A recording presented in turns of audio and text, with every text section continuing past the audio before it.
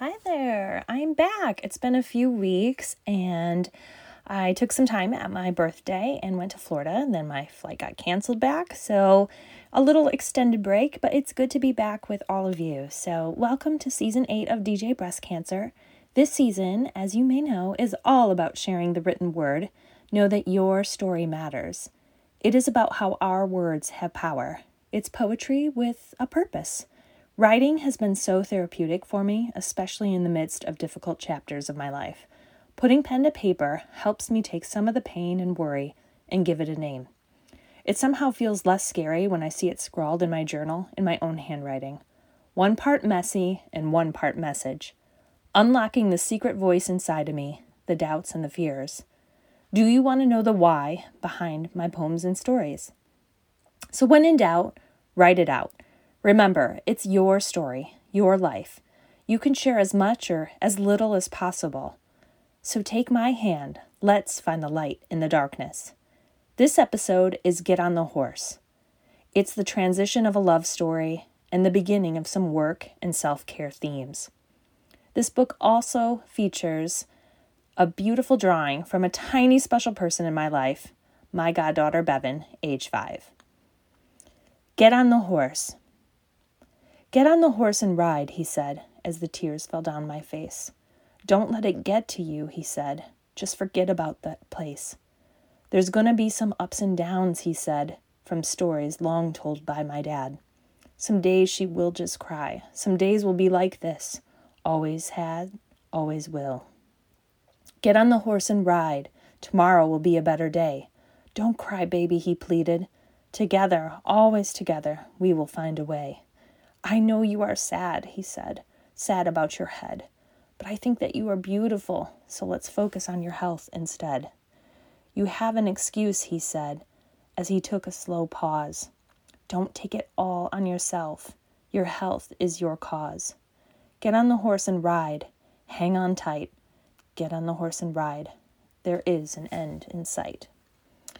So the last episode, we kind of dug into slow dancing in the kitchen, and that really kind of shows you a glimpse behind the curtain of what love during cancer can look like.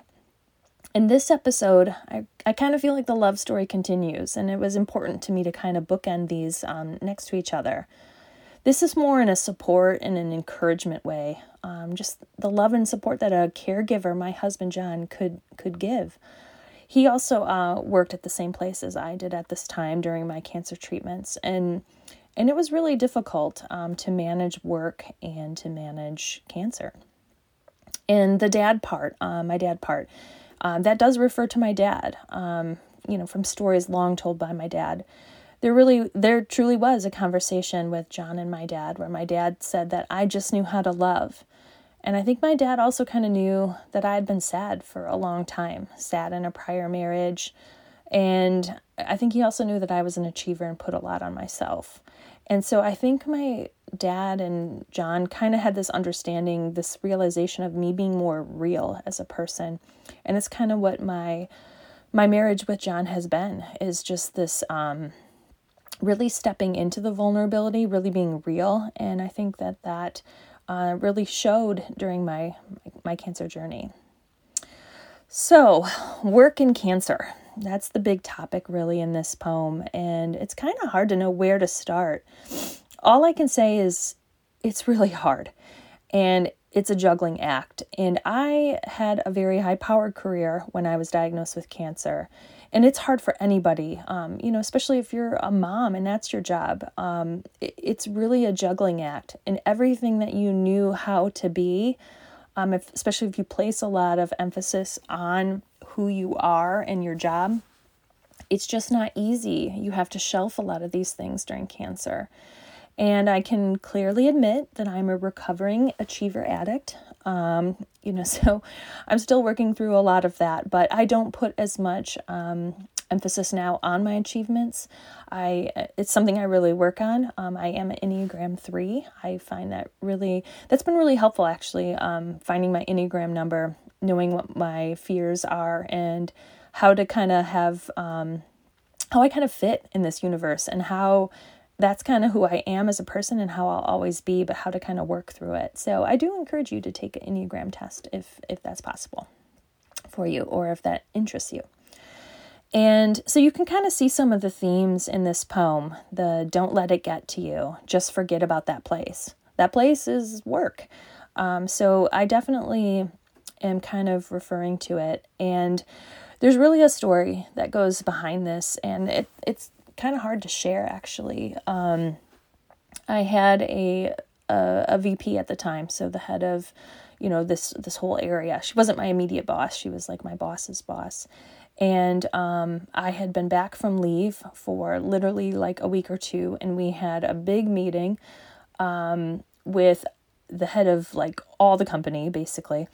And, so it's really hard after missing out on months of work. I think I missed about 2 months at one time, to get back into the swing of things, and to get up to speed. And so I really thought I had done an excellent job, to get to that point.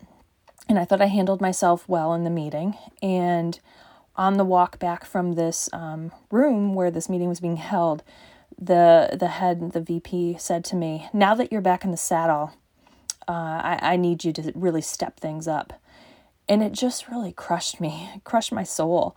And, again, that achiever in me, it just felt like I hadn't done enough. I wasn't living up. And so that's where this kind of whole horse analogy comes from, is, just this whole line that she said to me that I'll never forget. And it kind of does flip the script. So instead of like, now you're back in the saddle, it's kind of talking about getting on the horse and riding, and kind of like me, letting go, hanging on, and just kind of moving forward. So that's kind of the theme in it, but it definitely is, it's a lot of emotions. It's this whole work thing. It's this whole managing through cancer and work. And, the hang on tight, hold on tight part, that's really been our mantra as a couple in many difficult times. And we tend to just hold on to each other. And so, just that grabbing the saddle and holding on, that's really impactful for me.